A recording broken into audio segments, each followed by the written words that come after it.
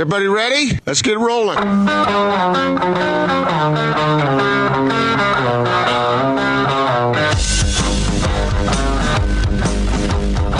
This is The Big Show on 97.5 1280 The Zone and The Zone Sports Network. Big Show, Gordon Monson, Jake Scott, 97.5, 1280 The Zone. Want to remind you about our good friends at Syringa Networks, home to complete business, telecom, and IT solutions, backed by an industry-leading SLA that guarantees the uptime your business needs. It's effective communication for 21st century Utah. Get started now at syringanetworks.net. Gordo, time for a little What's Going On. We play highlights on the biggest stories of the day from across the Zone Radio Network. And it, of course, is accompanied by a little Marvin Gaye, which, of course, puts us all in a good mood, right? Does me, for sure. This is the first song, I think the first song on side B of Let's Get It On. Best track one, side B song of all time? We'd have to take your word for it, right, Gordon? I don't. Can you name another track one side B song? I don't.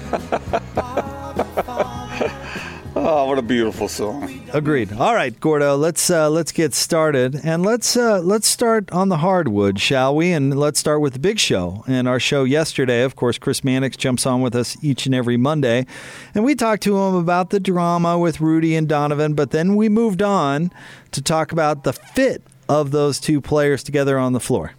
I don't think that they're the perfect match offensively. I mean, because I think Gobert is still fairly limited in that regard. But, you know, when you have the game is played on both ends of the floor. I mean, when you have a guy that is as dominant defensively as Gobert, I mean, you don't need him to be in lockstep with Donovan Mitchell on the offensive end of the floor. He's needed to do what he does defensively, you know, chip in on the offensive glass, post-ups, you know, setting screens, things like that, and you'll get by. So, I think they're very well matched to be cornerstone players for that team for years to come. I mean, when you look at that team, I mean, I've never had a feeling that, you know, Gobert and Mitchell were part of the problem, or like their ability to do things together were part of the problem. I mean, I think it's more about you got to add shooting around them, maybe a little more playmaking around them. We talked a lot during the season about Mike Conley and his evolution with that team. I think they're what's right with the Jazz, and everything else I think just needs to be added onto it. Very insightful, I thought, from Chris Mannix. Gordon, what was kind of your reaction to it? And I'm curious if we align on this one. Well, I agree with him to a point, but I also go back to what I said earlier, and that is that if Gobert and Mitchell are your stars, then they have to equal the output of other teams' stars if the Jazz want to win at all. I get it. There are other components. You have complementary players and guys coming off the bench. All of that has to be in place, but you've got to have two absolute studs, absolute stars on your team to contend for a title. Don't you? Can you think of any exceptions to that?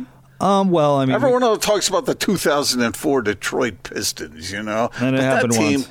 That team had some remarkable talent on it, though, as well. But, I mean, my point is that these guys have to get better. Even the best of the Jazz have to get better in order for them to fulfill their goals. Okay, I want to get to Chris's take on exactly what you're talking about, but I don't want to leave behind the fit that they are on the floor, because I think that's a really interesting conversation. And, of course, getting to the title is the end game, and he had thoughts on that. But does it concern you at all what Chris said, that they're not the perfect fit offensively? Now, Chris goes on to say that they don't have to be, and I guess I tend to agree with him there, but like Stockton and Malone, for example, were very complimentary on both sides of the ball, very complimentary defensively as well as offensively. Jordan and Pippen, very complimentary games on both sides of the ball. And in today's day and age, Gordon, where if you commit a supermax to Rudy and you commit a max extension to Donovan, you actually don't have a whole lot of ched to pay the rest of the team.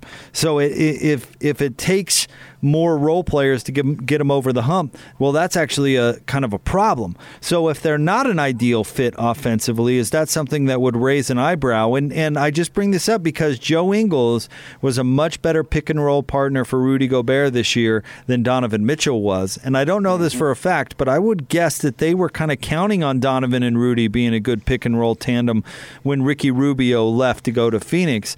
I bet they kind of expected Donovan to fill that role a little bit, and he really didn't. Joe more filled that role. So I wonder how big of an eyebrow raise it is that they're not an ideal fit offensively. I think to some extent you're right there. Now, there are ways you can work around that, I think, but that part of what you just said there, absolutely bang on. So what do you do about that? Maybe you utilize other people. What else can you do? And continue to develop. Remember when before the season started, we talked about the two things that Donovan Mitchell really needed to do in order to take a giant leap forward is read situations on the court, recognize them, and then execute them. And that was an area where, it really wasn't all that great, was it? Right.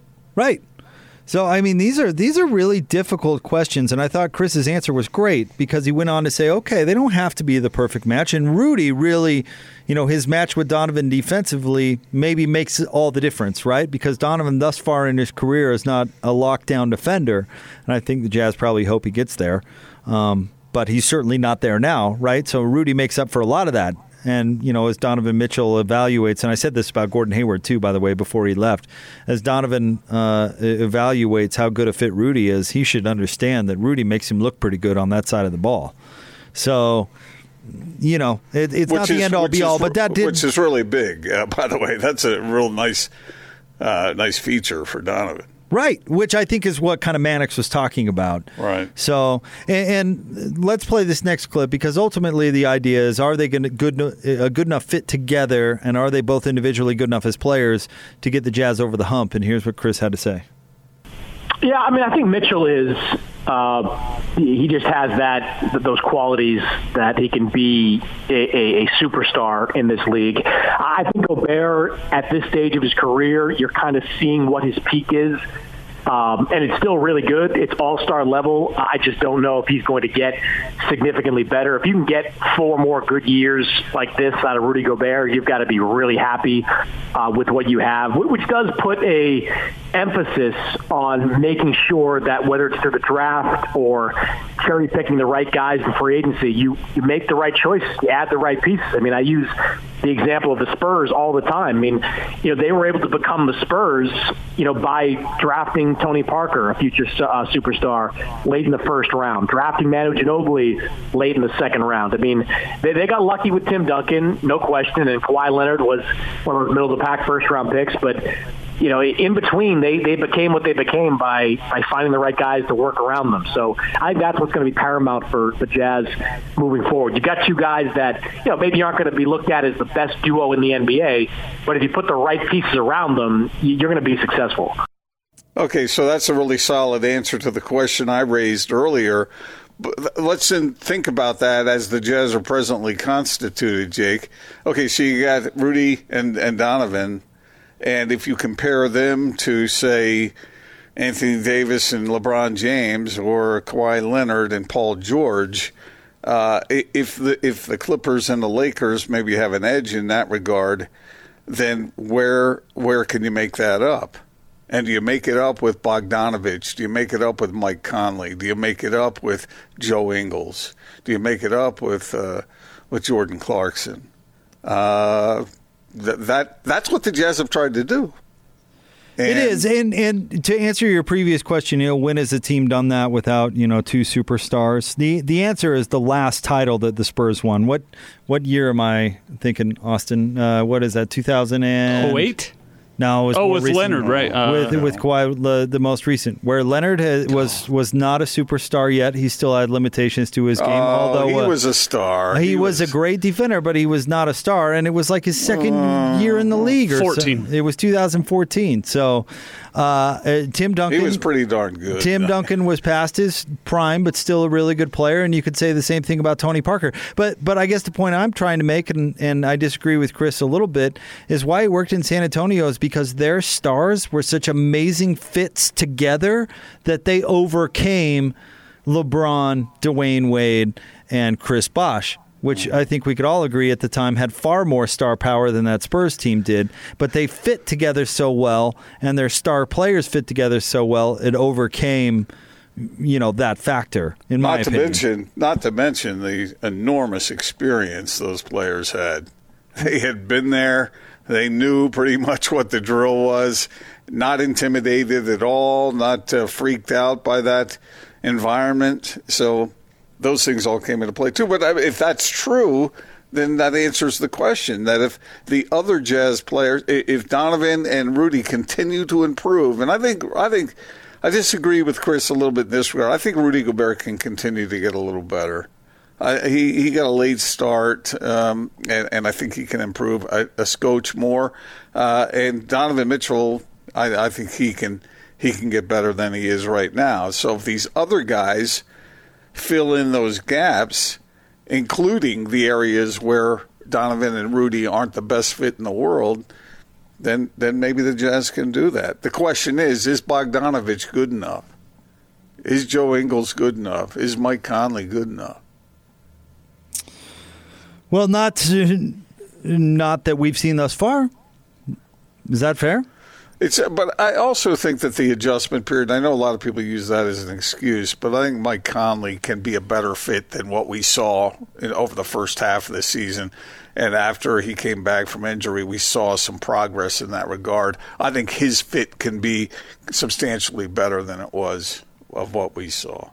By the way, just a quick, just to let you know, so the Spurs won in 2013, 2014. You know what Kawhi's numbers were that year, Gordon? What? 12.8 points per game, 1.7 steals, 6.2 rebounds. Let's see what he shoot from year three. Are you quoting? 2013, 2014, the last year the Spurs won a title. Okay, all right. So far from superstar numbers. Well, but those numbers, that's the way the Spurs played. I mean, he was capable of scoring more than that. They were sharing the ball quite a bit. I mean, that's his third year in the league. By his fifth year in the league, he was 21.2 points, so they decided not to share it anymore? Yeah, but the team was different then. I don't think you can qualify Kawhi Leonard as a superstar in 2013, 2014. Well, maybe not. But anyway, the point being, they were such a great... Oh, sorry. He was awfully good. But the point being, they were such a great fit together, they overcame. So can Donovan and Rudy be that fit?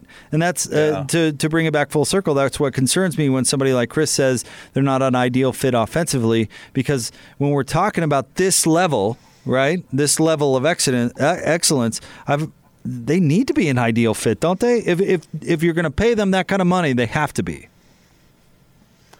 Well, if you went back and studied the Spurs, and I have not done that, but if you picked out, I mean, was Manu Ginobili a great fit with Tim Duncan?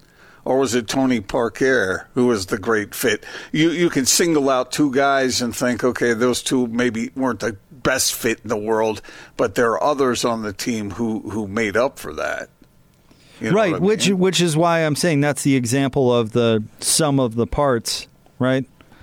So maybe if that's the case, and maybe that's the way the Jazz have to do it, because they're not gonna sign the giant free agents or anything. Maybe they have to do it, and maybe that's what they've been trying to do is emulate the Spurs, and not everybody on the Spurs was a perfect fit, but there were enough good fits to make it happen. The Spurs that year, Gordon, didn't have one player who averaged over 17 points per game. Tony Parker led the way at 16.7. Mm-hmm. But yet they had the number 7 offensive rating in the league, number 3 defensive rating in the league, and an effective field goal percentage of almost 54%. Good for second in the league. They were just so good at what they did. I mean, that's the example. Yeah, and I think that's what the Jazz are trying to do, and for a good reason. I mean, both Dennis Lindsey and Quinn Snyder have experience with the Spurs, and they saw what was. Remember the way that ball used to pop? Man, they used to wing that ball around. That was a beautiful offense to watch. And some people thought the Spurs were boring because they didn't have some player who was flushing it left and right and all that stuff. I loved watching them play offensive basketball. And, of course, they were really good defensively as well. So, yeah, that's a good model to follow. All right, let's move on. It's What's Going On here on The Big Show. Gordon Monson, Jake Scott. Peter Costelli was on this morning with DJ and PK. And the Utes have landed a Peter Costelli, who's a 4-star quarterback from Southern California. He joined the guys this morning and had this to say.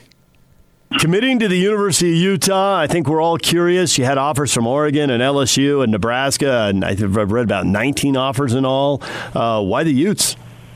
I mean, one of the main reasons was that, they've just been with me from the very beginning, and that means a lot to me, just knowing that ever since I was at Sam, they kind of believed in me and, recruited me for that long. I also love how, all the coaches, they just treat you like family, you're all, very close to each other. And also just the feel of the campus, it's somewhere I feel like I could be for the next 4 years. So how much did you get to interact with the offensive coordinator, Andy Ludwig? I got to interact with him a lot. When I went down for my visit one time, we were able to sit down. He was able to go over the offense. It was just really cool to listen because, he puts together his playbook based on the players that he has, so he fits the playbook to his players. And I just thought, that was a really big reason why I liked it so much. I just thought it was a really cool thing. So you make your commitment in your junior year. Was that something that you wanted to do, or did it just come about naturally? You felt like now's the time. I might as well do it because this is what I want to do. No, I definitely wanted to do it my junior year. I wanted to just commit early so I didn't have to really worry about it my senior year and just focus on my season. But I guess, a lot of people were like, well, why did you commit, earlier than you thought? Well, it's just kind of because, this whole, coronavirus thing kind of, had a lot of time for me and my parents to kind of talk and sit down and just, think about things. And basically just, Utah just checked off all the boxes. So when we were talking, it just feels like the right thing to do to just commit now. There you go, Gordon. He's coming from Mission Viejo High School there in Southern California. And it's the first high school commit for the class of 2021 for the University of Utah. Your thoughts? Well, I wonder if Andy Ludwig may have mentioned to him that they don't have much of a quarterback situation for him to get in his way. You're alluding to their opinion on Cam Rising. I don't know. I don't know. I don't know. But a lot of times these guys, when they're turning down offers from other places that look fairly attractive, you wonder if an opportunity is there or perceived to be there by a 4-star quarterback.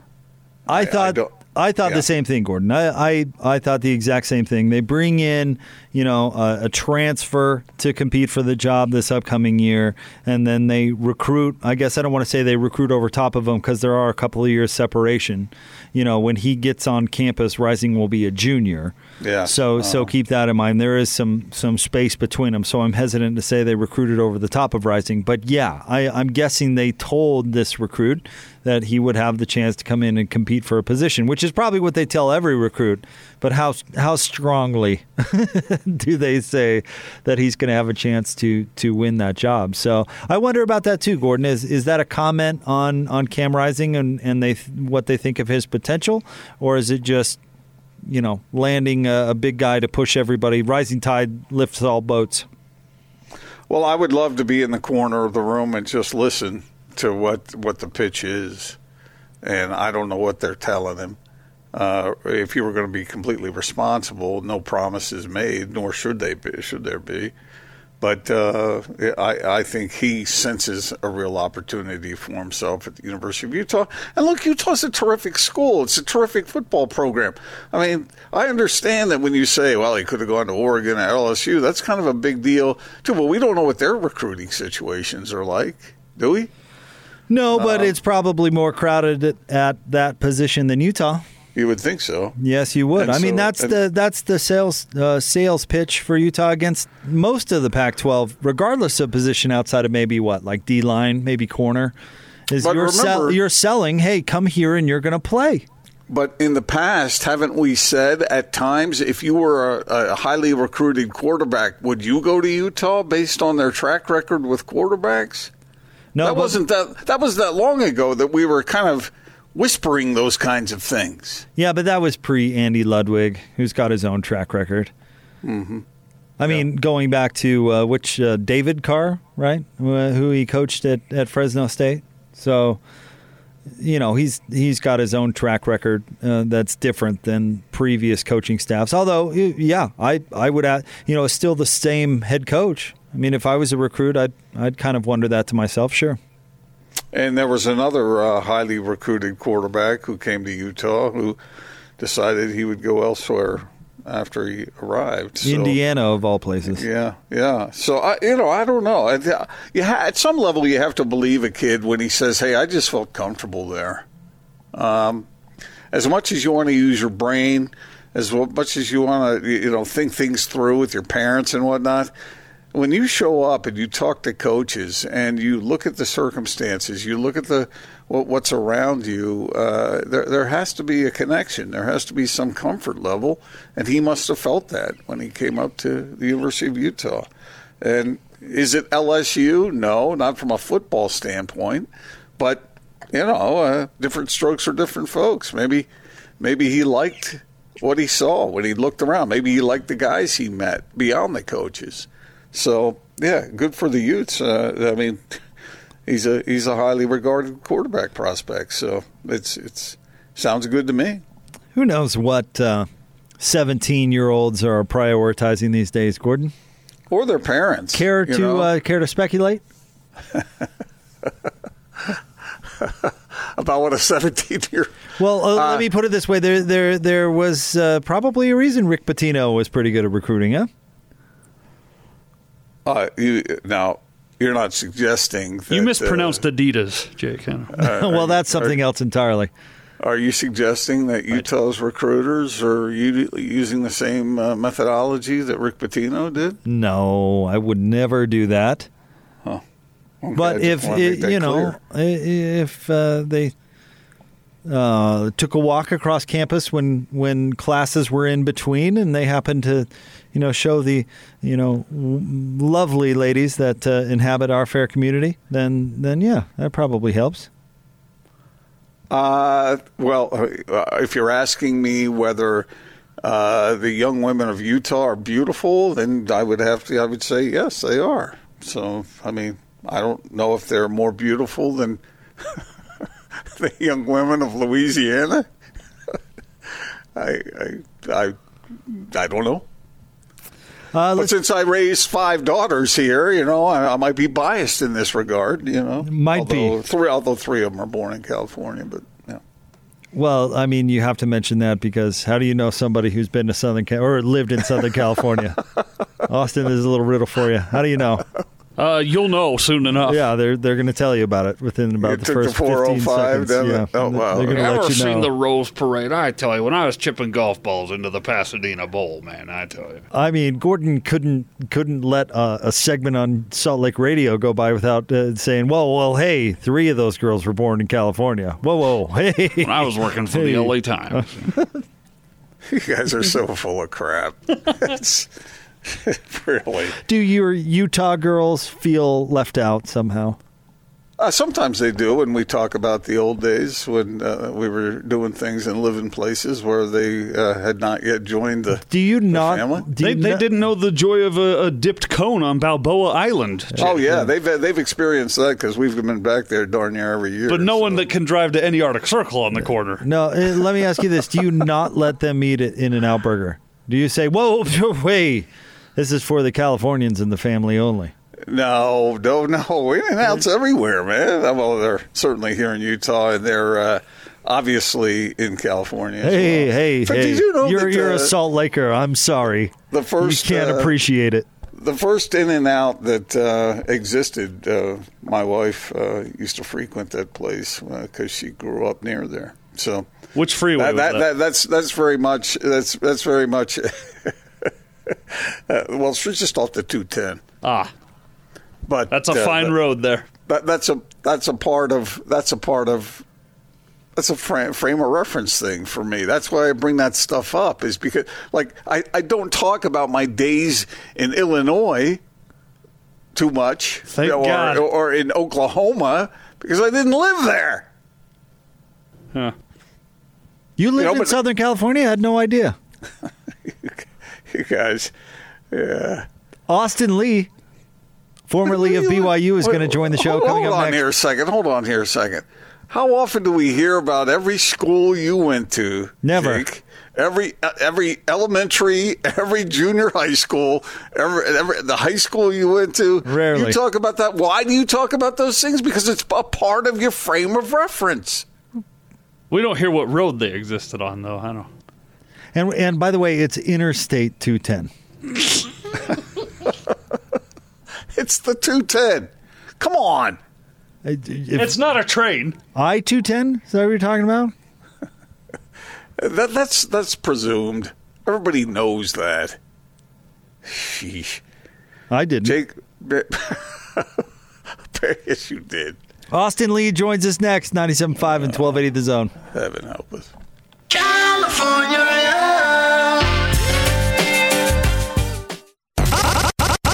Utah's most listened to sports radio afternoon show. This is The Big Show with Gordon Monson and Jake Scott. Sponsored by Mountain America Credit Union, guiding members forward for over 80 years. On 97.5, 1280 The Zone and The Zone Sports Network.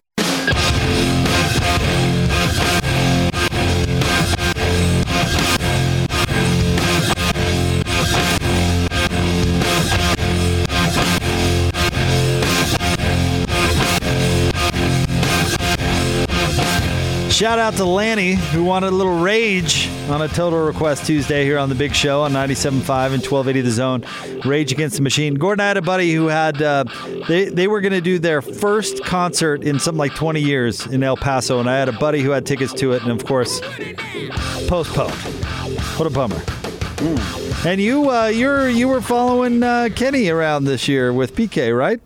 I saw him a couple times. No, I mean this upcoming year. Not that you saw him. You had what, 6-7 tour dates down? I don't know. I don't keep track of that stuff. I was just told when I was supposed to show up, and I, generally would show up if Lisa said I needed to. See, that's not how I hear it told. I hear it that you're a Kennyite with your I Love Kenny T-shirts and right up front. No, I don't have any Chesney gear, and although that when I have gone to Kenny Chesney concerts, it sure seems like people are enjoying it. So I have not converted fully to country. I'm in that in between stage, so it's fun. I don't know what in between stage is. Trying to like country. That stage. Attempting to like it. Okay. Yes, because my wife likes it, and if she wants to listen to it, there was one occasion when we were in the car and she was playing it, and I said, "Will you please turn that off? I just can't take it right now." That was not the smartest thing I've ever said to my wife. All right, Gordo, let's get out of the Sprint special guest line. Sprint, they make it safe and easy to get what you need online. Visit sprint.com for online services and local store availability. Joining us now, former BYU safety Austin Lee on The Big Show. Hi, Austin. First and foremost, how are you? How are your loved ones? Everybody doing all right, we hope? Yeah, thanks for having me. No, we're doing good, and it's a crazy time, but yeah, loved ones are doing well. Just hanging out at the house and hanging out with family as much as possible right now. And it's crazy times, like I said, but it's been fun. What are you getting done now that you typically don't get around to?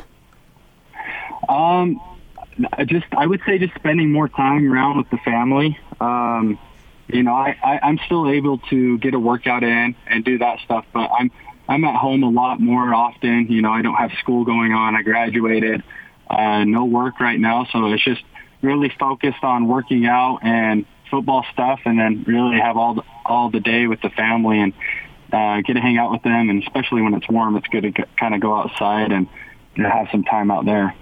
All right, Austin, apparently you've turned some heads with your pro day as you get ready for the upcoming draft and, of course, preparing to try and make football a career. So I guess my question is pretty simple. How did you pull that off?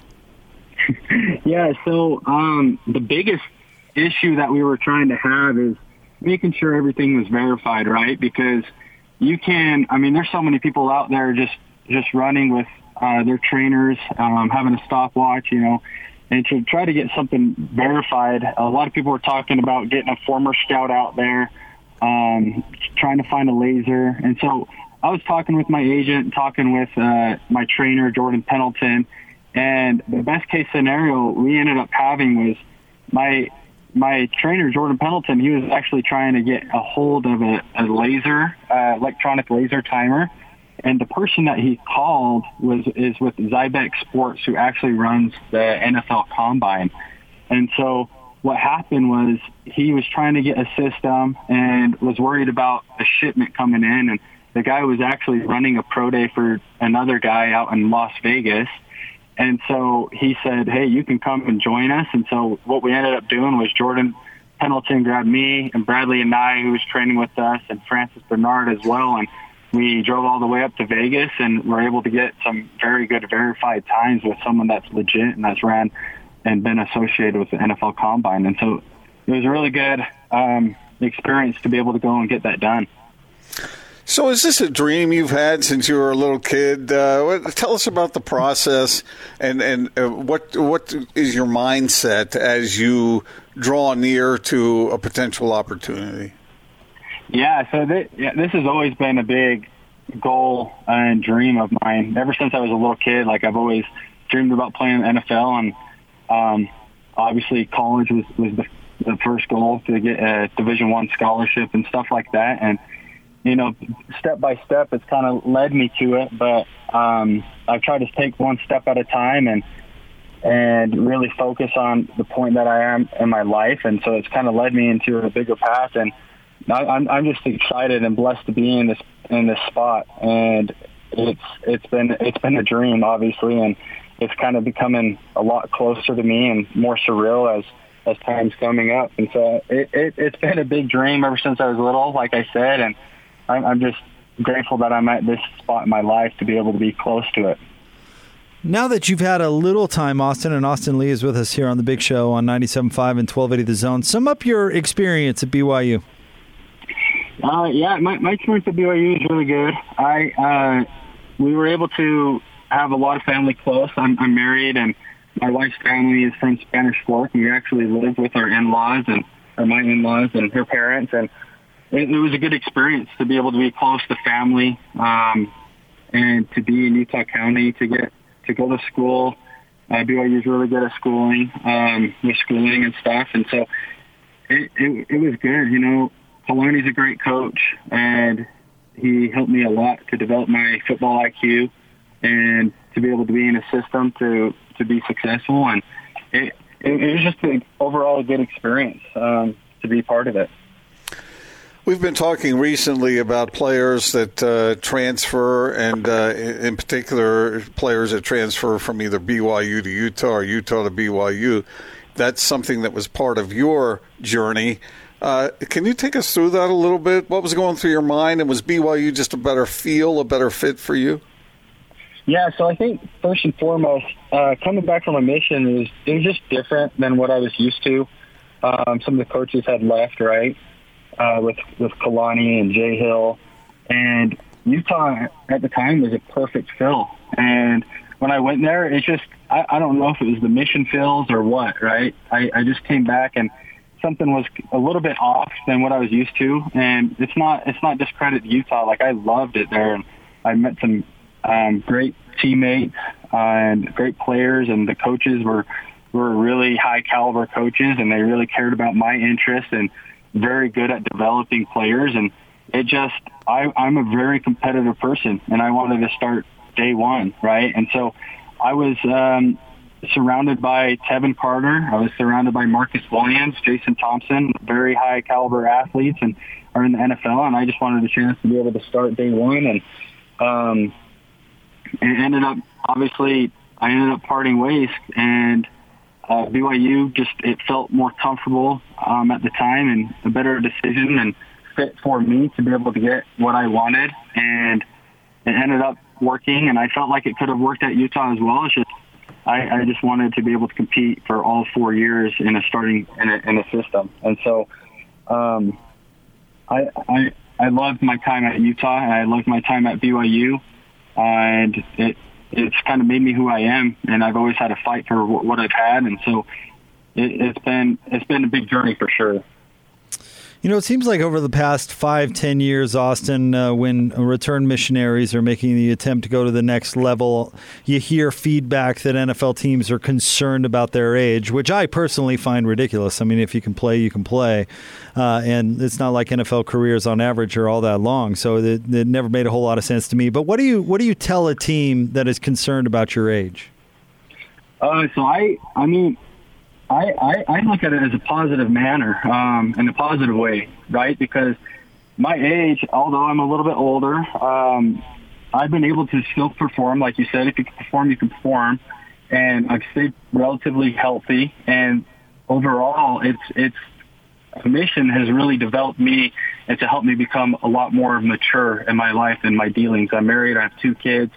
And I'm able to really balance what it's like with football, with school, and kind of it made me a little bit more mature in how I prepare and handle business. And so if anyone's really concerned about an age a whole lot, like, that's just kind of what I let them know, is that it's really helped me to prepare and handle business, and that I've just really learned how to juggle those types of things. So, Austin, what are your expectations looking ahead to the NFL? I mean, do you think you'll get drafted? If you do, where do you think you'll be drafted? Do you think you'll sign a free agent contract? What's in your head? Yeah, I think overall, not sure how everything will go, especially I'm one that wasn't invited to the NFL Combine. I had an East-West Shrine invite, which was very helpful, but I didn't have an NFL Combine experience, and so there could be some question marks there. But overall, I have a really good agent. I'm not exactly sure how things will go. It's just, so I'll be surprised. But I mean, overall, I think I know that I'll make it to the NFL regardless, and I'm someone that can really contribute, and so I'm just excited for this opportunity. I don't know which way it will go yet, but overall, I'm very confident in my ability to be able to be on a team and have some success. Have you talked to anybody who's in the league now, and what are they telling you? Yeah, so I've talked a lot with Cody Barton mainly, and Jackson Barton. The Bartons, they've been working out with Pendleton Performance a little bit, and when they were there at the time, they just told me that both teams that they got picked up by didn't really talk to them throughout the process, and so you never really know how things are going to work out. You know, a team could show so much interest in you and then end up trading a pick or end up picking somebody else, and so you never really know. They always keep you on your toes, and but it's been really good to talk to them about their draft process and even how their process has been within the NFL, and how they talk to me about that it's a business and that you just got to continue to work because sometimes you don't have eyes on you, and it's a matter of being very self-disciplined, and those guys have been really helpful in me in understanding the process of how the NFL works. You know, I was reading a story recently, and they were talking about how important free agent signings are after the draft is over, and the teams spend a whole lot of time in with those potential players and considering who can help them. And I forget what the percentage was, but it seemed like it was an inordinate amount of time and effort spent in that regard. Are you aware of that? Apparently, a lot of players go that route. The free agent route, correct? Yeah. Yeah. I mean, I'm aware of that. A lot of success stories have been through free agents, and I wonder if that's just them, feeling like they have more respect to earn and such like that. And there's obviously a lot more of those players in the free agent market, but a lot of them have a chip on their shoulder, and I'm very aware of it. And I'm excited to see what happens with me as well, because if that happens with me and that's what route I go, I'll just hopefully be another success story. Well, Austin, we certainly appreciate you dropping by the show. Good luck with everything going forward. We'll be pulling for you. No, thank you guys so much. I appreciate it. Thank you, Austin. Austin Lee, former safety at BYU. And, man, this would be a weird time to be going through that process. Gordon, you heard how they had to kind of tape together a workout to get out there in front of NFL teams. It'd just be, I mean, it makes a hard process even harder, I would think. And now the whole draft thing being kind of virtual, and but he's in basements and whatever trying to figure this stuff out. I was reading that some NFL personnel people have been complaining about the scenario, and the writer said they've been making excuses in case they pick the wrong people or give the wrong advice. But it'll be interesting to see how the local guys do and who goes where. We didn't ask Austin, but I wonder if he has a preferred team that he would rather play for. Well, if he did, there's no way he's saying it. I don't know. He might have had a favorite team growing up. Well, that's a different question. Would you want to play? Would you want to play for your favorite team growing up, or do you think that would freak you out? Maybe, but if I'm in the position Austin's in, where you're likely not a draft pick, or at least on the border, and you're probably an undrafted free agent or whatever, you're going to fight to make the league. I have a feeling if you asked him, he'd say he would go wherever. But I like his confidence. Yeah, absolutely. He said, "I know I'll be playing in the league." So, good luck to him. I hope it turns out to be what he's imagining it to be. Because, man, I'll tell you, it's a tough road to hoe. All right, we'll have more Big Show coming up right around the corner. Stay tuned. 97.5 and 1280 The Zone. So put your hands together and please welcome. This is Utah's best sports radio. Guess who's back? You're listening to The Big Show with Gordon Monson and Jake Scott. Tell a friend. Presented by Mountain America Credit Union. Guiding you forward on 97.5 1280 The Zone and the Zone Sports Network.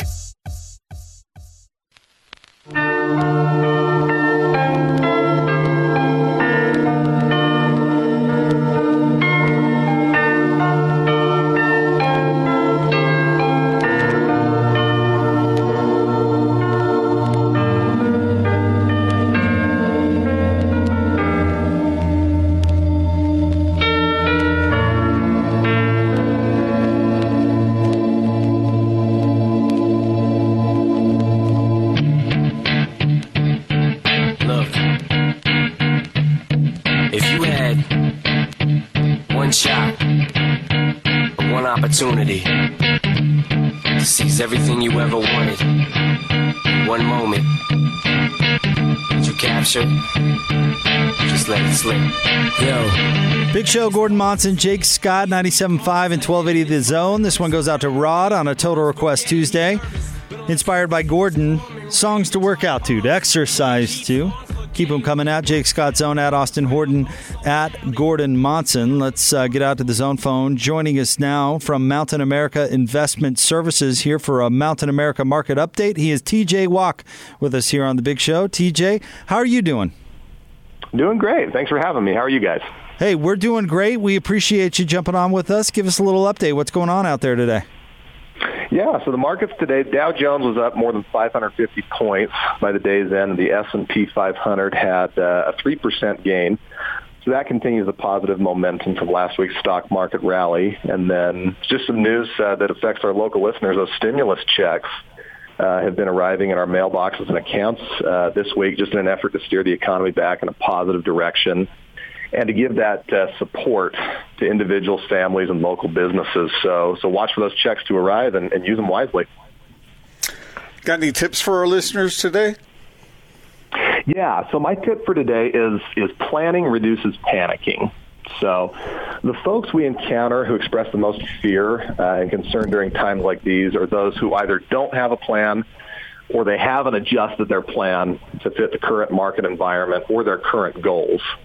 The best way I think I could say this to our listeners that they may understand is if the Atlanta Falcons had adjusted their game plan in the third quarter of the Super Bowl when they're up 28-3, they may have a Lombardi trophy. But they didn't, and we know the rest of the story. So if you have a plan in place that hasn't been looked at for a while, take a look at it. Make sure it's still in the right place. And if not, make those updates so that you're on track to reach your goals and be financially successful. TJ, why didn't they just run the ball? All the Falcons had to do was run the ball. That's all. Just change just a little bit. Guys, I'm a Falcons fan, and I ask myself that question all too often. So one can hope, but I think that's a really good way to put it to the listeners. It's just here's an example of what a plan that doesn't get updated. Here's kind of an end result. So, well, we appreciate it. That's all they had to do was run the ball. Even if it brought up a painful memory, I think we get what you're saying. Thanks, TJ. You got it. Thanks, guys. There you go. That's TJ Walk from Mountain America Investment Services for your Mountain America Market update. Big thanks to TJ. I still can't believe that the Falcons didn't run the ball. That is one of the biggest blunders, in my opinion, in Super Bowl history. All right, let's wrap it up. Investment products sold through LPL Financial are not insured Mountain America Credit Union deposits and are not NCUA insured. These products are not obligations of the credit union and are not endorsed, recommended, or guaranteed by Mountain America or any government agency. The value of the investment may fluctuate. The return on the investment is not guaranteed, and loss of principal is possible. All right. Action-packed 4 o'clock hour of The Big Show coming up right around the corner. Don't forget, Bowler joins us at 5. It's The Big Show, 97.5 and 1280 The Zone.